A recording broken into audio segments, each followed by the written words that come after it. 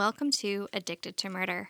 This is Courtney, licensed professional counselor with over a decade of experience. And this is Trisha, and sometimes I use the Pharrell as a bookmark. The Pharrell? What's that? A jacket of a book. Oh, that's what I was kind of thinking, but I wasn't sure. But I totally do that too. I mean, I guess that only happens when you have a hardcover book. It's true. I hate hardcover books, though. I know, they're heavy. Yeah. And if you drop them in the bathtub, it's just ruinous.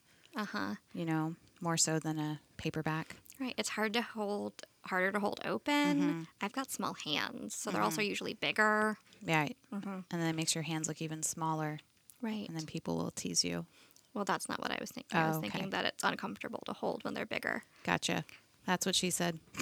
Sorry. I couldn't. Okay. That's fair. Also, they're more expensive. Anyway.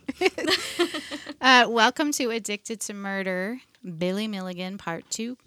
Yes. Yeah. So it's Courtney's question today. It is my question today. So I'm going to go with something kind of easy today. Would you rather always be 10 minutes late or 20 minutes early? Early.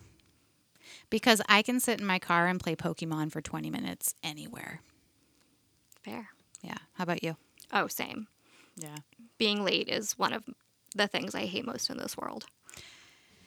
Yeah, it isn't very courteous. It's not. And Yeah. it's like embarrassing to walk in late and or like everyone's waiting for you and that's uncomfortable. So And if you're too late, they'll reschedule your appointment. exactly. And then that's just a pain in the ass. So Yep. So I am pretty much always early everywhere unless some unforeseen problem comes up. I cut it awful close. Like to work. I know exactly how long it takes me to get to work. So if there's any like a train, then I'm a little, shit out of luck. But, I do attempt to cut it, or I do attempt to get there on time. I always aim to get there like 10 minutes early. It's probably a better system. So, yeah. Maybe. Yeah. Well, thanks for that question. You're welcome. Do you want to do a little recap for us? Yeah. So in Billy Milligan, Part 1, we met little Billy, who was raised by mostly his mother after his biological father died by suicide when he was only 4 years old. Experienced a lot of abuse, potentially from both of his biological parents and then really significant abuse by his stepfather, Chalmer. And from a very young age, seemed to start fracturing and splitting into different personalities to help him survive and cope with those feelings. Right. And we discussed last time that DID, formerly known as multiple personality disorder, is extremely rare and only happens with severe and prolonged abuse when you're a young child. Correct. Yes. Right. So after this episode, I don't know if you looked at that YouTube video I shot you. I'd seen it before, a Med Circle YouTube video, which I really like Med Circle. And it was of a woman that has DID. She has 19 personalities. Anyhow, I'll put it in try to remember to put it in the show notes because it's like a fascinating interview with her. And of course, she suffered horrible abuse as a child. Yes. And her, from what I remember, because I rewatched it like halfway, but I had watched it before, she's not fused. She still has them, but she's like got a relationship with them. There's some like co-consciousness happening. Yep. Yeah, I think there's one or two where she doesn't remember when they take over, but most of the time, and they're all safe. That's good. Anyhow, it's just fascinating, and her story is hearing it from her in a much more recent interview setting. Right. Is very interesting. So. Right. Yeah, I've seen a few different like documentaries about it with like different people. And it was something kind of interesting that I learned since last week was that the average age for a first alternative personality to show up is 5 years old. Really? Mm-hmm. So Billy having them show up before then. I mean, Well, he was like four four-ish. when So Christine came around and Mhm. Sean. Yep, so it's not too far off. Yeah. Yeah. That. Interesting. I wonder what happens at around 5 where that is when it decides to occur. Something must be happening, development wise. Right. Yeah. Yeah. So, Anyway. the book that we're using again, The Minds of Billy Milligan by Daniel Keyes. Daniel, not Danielle. Daniel Keyes. It's a great book. He worked with Billy Milligan to write that book, and that 4-part documentary on Netflix, The 24 Faces of Billy Milligan, I think that's what it's called. 24 Minds. Well, it's 23. But I thought that the thing was 23 plus him. Maybe. So I thought it was 20. Hold on, pausing. We double checked. Monsters Inside the 24 Faces of Billy Milligan on Netflix, 4-part documentary. It's fascinating. Go check it out. Yes. If you haven't yet. All right, so we're jumping back in. So by this time, Dorothy, the mom, definitely knew something was going on with Billy. Quote, Billy wasn't Billy at times. He was moody. He was off to himself. I would say something to him and he wouldn't answer me, like he was far off and thinking about it, staring into space. He would go wandering downtown like he used to when he would sleepwalk. He'd do it from school. Sometimes if they caught him in school before he had a chance to wander off, they would keep him and call for me to come get him. Sometimes he'd just leave and they'd call me. I'd go looking for him everywhere, finding him wandering downtown and bring him home. And I'd say to him, okay, Billy, you go lay down. But that child didn't even know which direction his bedroom was. I'd go in there and I'd think, my God, well, how do you feel? I'd ask him when he'd wake up. He'd look real bewildered and say, did I stay home today? And I'd say, no, Billy, you did not stay home today. Don't you remember me coming after you? You were at school and Mr. Young called me and I came up to the school after you. Don't you remember coming home with me? He'd look dazed and nod and say, oh, don't you remember? I guess I just wasn't feeling well today. So that's the end of that quote. The school staff assumed it was drug related, but Dorothy knew it was not. She told everyone she could that he needed help. Well, at least she says she did. Courtney, she talks about Billy being a sleepwalker. Does sleepwalking have to do with trauma at times? So, yes and no. Most people who sleepwalk do not have a history of trauma. But sleepwalking is linked to periods of increased stress, and at times it can be considered part of the overall sleep disruption that comes with PTSD or trauma. So it's kind of like if you have trauma and you sleepwalk, they could be connected, but if you sleepwalk, that doesn't mean you have trauma, if that makes sense. Okay. But that being said, I'm not really sure that what Dorothy describes as sleepwalking is actually sleepwalking. Or, I think it's better explained as a dissociative state where one of Billy's alters was probably in charge. Okay. So Arthur was the next personality that figured out there were others besides himself.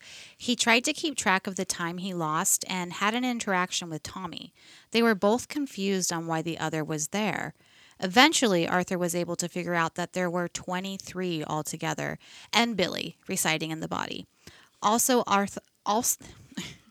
also learned that Christine, who was the first to know the other alters, was the only one that could, quote, read the other mind, so to speak.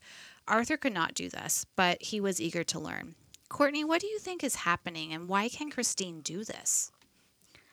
The most likely reason is that Christine was so connected to the other alters is that she was the first one to form. So it was just her and Billy in there for a while. So she would have been sensitive to the presence of others kind of showing up in the space and having to share that space in Billy's mind. And then also, being a very young child, she was only, I think, 3 years old.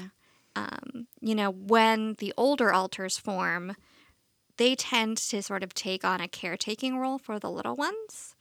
So not only was Christine aware of the others, but they were most likely aware of her fairly quickly too. Well, and I don't remember if we put this in here later, so forgive me if we do, but I do recall that Christine was dyslexic, and one of the older alters, probably Arthur, Yep. taught her how to read. Yes, Arthur did teach her how to read. Fascinating. It is. So I'm going to share the school psychologist report regarding Billy at this time. Quote, on several occasions, Bill couldn't remember where he was, couldn't recall where his belongings were, and could not walk without assistance. The pupils of his eyes were pinpoint in size at these times. Recently, Bill has had frequent altercations with teachers and peers, which result in his leaving class. During these episodes, he is depressed, cries, and becomes incommunicative. During one of these recent episodes, Bill was observed attempting to step in front of a moving car. Bill was taken to a physician for his behavior. It was reported that the diagnosis was, quote, psychic trances. During my evaluation, Bill appeared depressed, but well in control of his behavior. The evaluation revealed a strong dislike for his stepfather and strong aversion to his home because of this. Bill sees his stepfather as an extremely rigid, tyrannical individual with little feeling for others. This impression was verified by Bill's mother in a parent conference. She reported that Bill's natural father committed suicide and that Bill's stepfather often compared Bill to his natural father. He frequently states that Bill and his mother were responsible for the natural father's suicide. That is what Mom told the psychologist, anyhow. Courtney, what do you get from this assessment? So it seems very clear to me that what was happening at school was a result of Billy and his alters slipping in and out of the spot, which is what they called it in terms of who was in control of the body. And we talked about this a little bit last time, right? Where, Arthur might be in control for some of the academic work since he liked that. And then Billy would come back and not know how he got to school or what he was doing. And my guess would be that the times that he would be crying or not communicating, that Sean, the child alter who was also deaf that we met in the last episode, maybe was on the spot. And the psychic trances would today probably be described as dissociative episodes. That's just they just didn't have the name for them back then. So if I were the school psychologist evaluating Billy today, I would definitely want to know more about the dynamics at home, particularly searching for evidence of trauma, as depression, dissociation, and suicidal thoughts and actions are all common indicators of PTSD. And so at the time, PTSD wasn't even a diagnosis yet. It wasn't added to the DSM until 1980. And the generally accepted mindset was that kind of what happens at home is nobody else's business. So chances are the school psychologist wouldn't have pried too much trying to get that information. Yeah. Well, and if Billy stepped in front of that car, I don't know if that was a mistake or if that was a suicide attempt. I didn't really elaborate. Right. It could have been that he was out of it and dissociated and not paying attention. Or, it could have been intentional. Eventually, the principal, after many interactions with Billy, recommended him to the Fairfield County Clinic for guidance in mental health. Dr. Brown did the first interview with Billy, who was really Alan. So Alan showed up instead of Billy. Alan explained that his stepfather hated him very much and that Chalmer would probably kill his mom and it would be Billy's fault, and that he has nightmares because of it. He also describes what may be a dissociative experience. Quote, sometimes my body feels funny, like I'm real light and airy. There are times I think I can fly. What do you think, Courtney?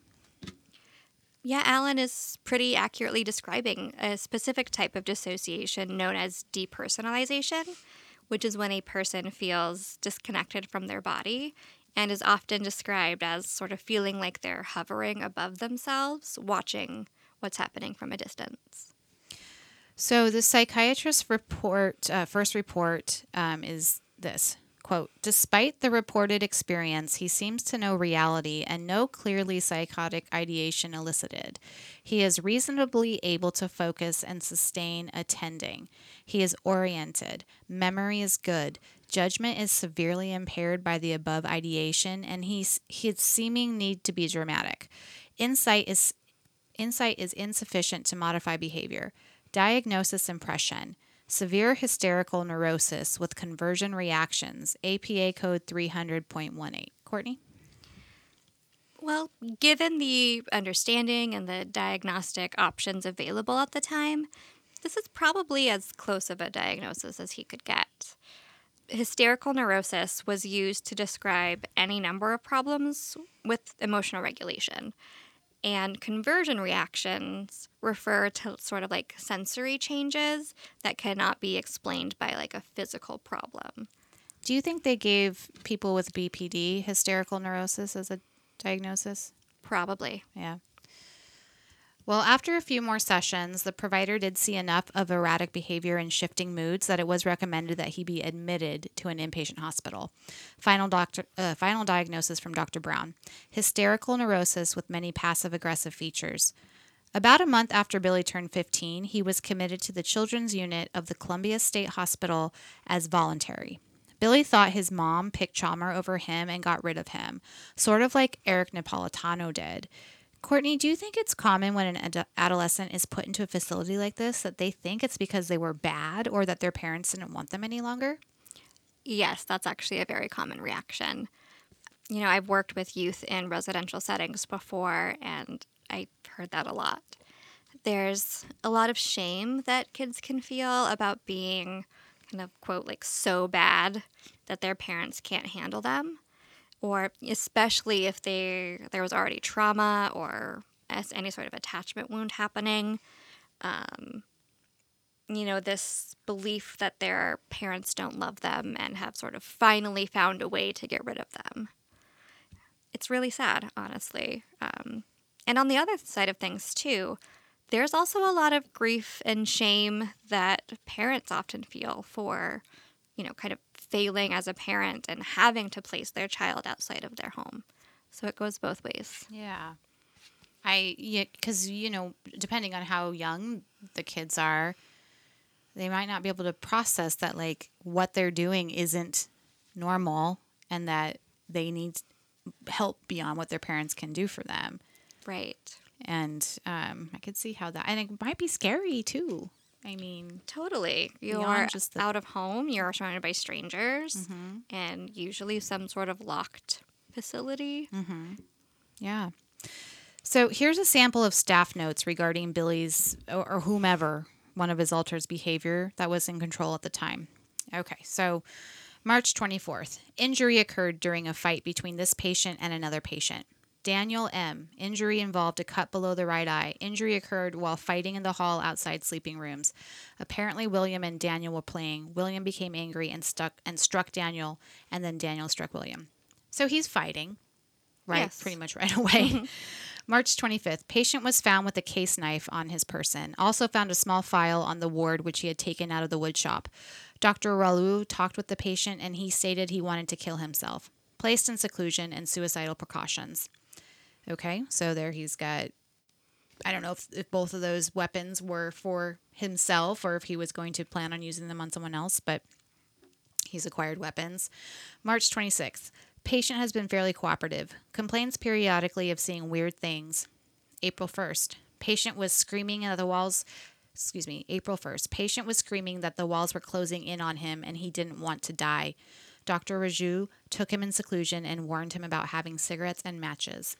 Courtney, do you think that when Billy was freaking out about the walls closing in, he was having a PTSD episode of being buried alive?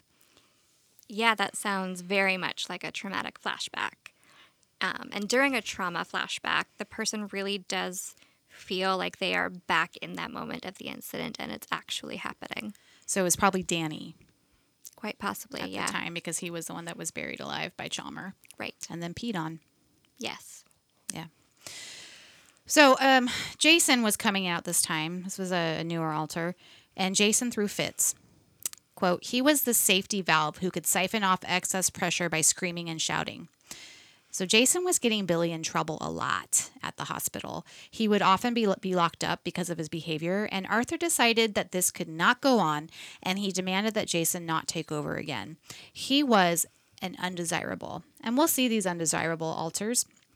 And from what I've learned, the more dominant of these personalities for the most part, so I'm talking Reagan and Arthur and Tommy and Alan, they really just want the body protected, and they will do what they can to fit in and protect Billy, the self, from harm. And so Jason was not fitting in with this plan. Jason was putting Billy into situations that could get him in trouble or be harmed. Right, exactly. And it's actually pretty common within DID for there to be alters that have sort of different roles that they play. We'll talk about this a little bit more later. But one of the common roles is that of gatekeeper. And I would say that probably Arthur would fit this gatekeeper role more so than any of the others, as he was the one that was aware of the presence of the other altars, spent a lot of the time up front, either on the spot or nearby, and took it on himself to take control over who was allowed to, be in front and be controlling the body. Yeah. So several of Billy's personalities painted, and they were excellent painters. They did a lot of art therapy while in this institution. So Danny would do still lifes, Tommy liked landscapes, Alan was into portraits, and Reagan, who was colorblind, would do black and whites. And some of the alters were accepting of medication. So Reagan took the Thorazine. Danny and David, who were young, took the antipsychotics. But for the most part, the rest of them spit out their meds. So I guess we can see how it would be nearly impossible to medicate a DID patient. Danny and David did become aware of each other and spent long nights talking to each other and learning about each other's experiences. Courtney, do you think that it would, I mean, that was just an observation. Do you think it would be pretty hard to medicate a DID patient? It definitely could be, especially when it was just as disorganized as the system is at this point. Because, it's the person yesterday who agreed to take this med might not be the same person that is there today when it's time. Yeah. So Philip was out one day when the body of Billy lost his virginity to another patient. She was trying to encourage him to fool around with her, but he was very hesitant. When she asked why, he plainly said because he had been raped by a man. This confused her, but she didn't relent. There was a pond on the property, and the two went swimming. She came in after him naked, and then one thing led to another, and they consummated their relationship. Philip felt elation after the act. I'm not sure who all knew about what had happened. The alters, I mean. I'm sure Arthur knew. Billy's mom requested that he be released on June 19th. The discharge summary read this, quote, prior to discharge, Bill was manipulative with staff members and patients. He would maliciously lie his way out of trouble, harming anyone's reputation and feeling no remorse. His peer group relations were superficial on his part, and his peers were mistrusting of him due to his constant lies. Staff recommendations. The patient's behavior became increasingly disruptive to the ward program. Therefore, the patient is being discharged with the recommendation to seek outpatient treatment for the patient and counseling for the parents. Courtney, I'm thinking he wasn't ready to be discharged. What do you think? And why do you think his mom took him out? He was only there for about 3 months. He was 15. I mean, he was definitely not ready to be released. No real treatment progress was made. But as for why Dorothy chose to pull him from treatment, my experience points to likely 2 factors. The first would be guilt about having committed her son in the first place, missing him and wanting him to be back home with her and the family again. And the second is potential shame and embarrassment that comes with having a child who is, quote, crazy enough to need inpatient treatment, especially back then when the stigma against mental health was so much stronger even than it is today. It makes me angry because, to a degree, Billy was safe here. He was not safe at home. Right. And for that reason alone, I would think that Dorothy might have welcomed him to be there, regardless if she thought that, how extreme his mental illness actually was, which they obviously didn't know yet. Him being there for 3 months, they didn't diagnose him with multiple personality disorder or anything like that. So that kind of rubbed me the wrong way, that she took him from an environment where he, maybe it wasn't the best place for him at the time, but it was better than his home environment. Yeah. So. I think that in general is a very, very difficult thing for parents. I know, and I'm not the parent, but being not the parent, I can see it. More objectively. Yes. That September, Billy started high school. Big shocker, he hated it, and he didn't do well. Arthur cut a lot of classes so he could study medical books in the library. Tommy was working in all kinds of escape procedures, and he was becoming a Houdini with ropes and locks, and he could even get out of handcuffs. Billy started a job at an IGA store in 1971 and started to earn some money. Unfortunately for him, kids at school found out he had been in a mental hospital, and they became especially mean to him. One day, a group of girls bullied him. They stole his pants and left him in the girls' bathroom where he was huddled in a ball crying until a teacher saw what happened. She went and found his pants and brought them back to him. After this, Billy decided he didn't want to live anymore. He penciled a short note saying, "Goodbye. Sorry, but I can't take it anymore." His plan was to run off the top of the school building, but just as he was going to do it, Reagan came and took over. He stopped the attempt.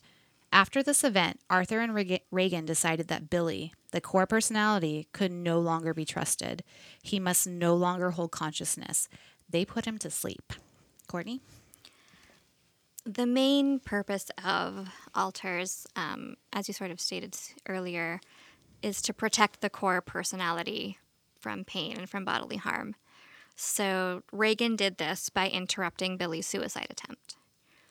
Suicidal thoughts and attempts are very common for people with dissociative identity disorder, as the havoc that is brought upon their life, both because of the trauma they experienced and because of the constant switching and amnesia, it's profound and it's overwhelming. And so dealing with everything can just get to be too much pretty quickly. And so as long as Billy was suicidal, his alters were almost duty-bound to protect him from himself. And it's not uncommon for core personalities to be dormant or put to sleep for long periods of time, for months or even for years. Again, it's just so fascinating. Yeah, it is. Okay, well, that is where we're going to stop with the story today, but we are going to go over the alters, the 23 alters. We haven't been introduced to all of them yet, but just so you guys have a frame of reference. Courtney, I'm going to, we'll share what's going on, so you'll help me explain. So go ahead. Yeah. So we've sort of broken the alters up into the different functions that they serve for Billy. And in the DID community, there are 8-ish general functions that most patients agree upon, and they each play a critical role in how the whole system functions in protecting the core. So the first type are what are known as hosts, and these are the alters or alter that spend the most time fronting the system, and they're the ones that manage the kind of everyday tasks of living. So the ones that get you up in the morning, brush your teeth, like take you to work or school, kind of those kinds of things. And so for Billy, he had, I think, 3 that operated as hosts. And I'll let Trisha tell you who they were. Okay, well, you guys probably aren't going to be surprised that Arthur was one of these. So he was the educated Englishman. He sort of runs the show once he's aware of everything that's occurring. And then we've got Alan. He's the con man, smooth talker, and he does most of the talking with, like, the adults, right? And then Tommy, he's really good at figuring out mechanics and escaping situations and taking things apart, figuring out how things work. Mm-hmm. Yes, and so they're often the ones, fronting on the spot. Mm-hmm. They're probably the ones that do most of the interviews and talking with people, and yeah. Right, exactly. And so the next category of alters are known as protectors. And these are the alters that come forward to take on or to prevent abuse from occurring or impacting that core personality.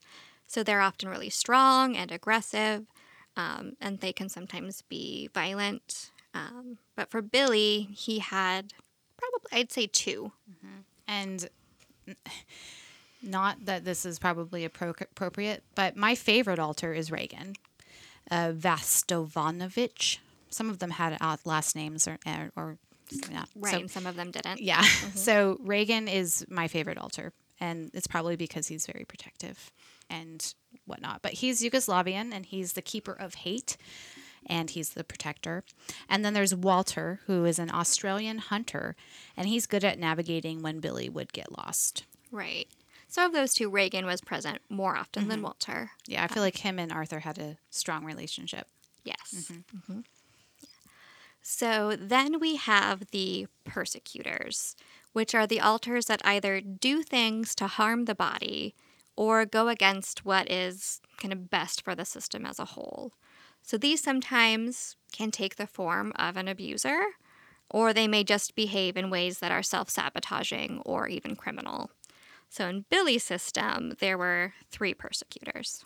So we have April. She's a dark-haired, skinny lady from Boston, and she wants to kill Chalmer a lot.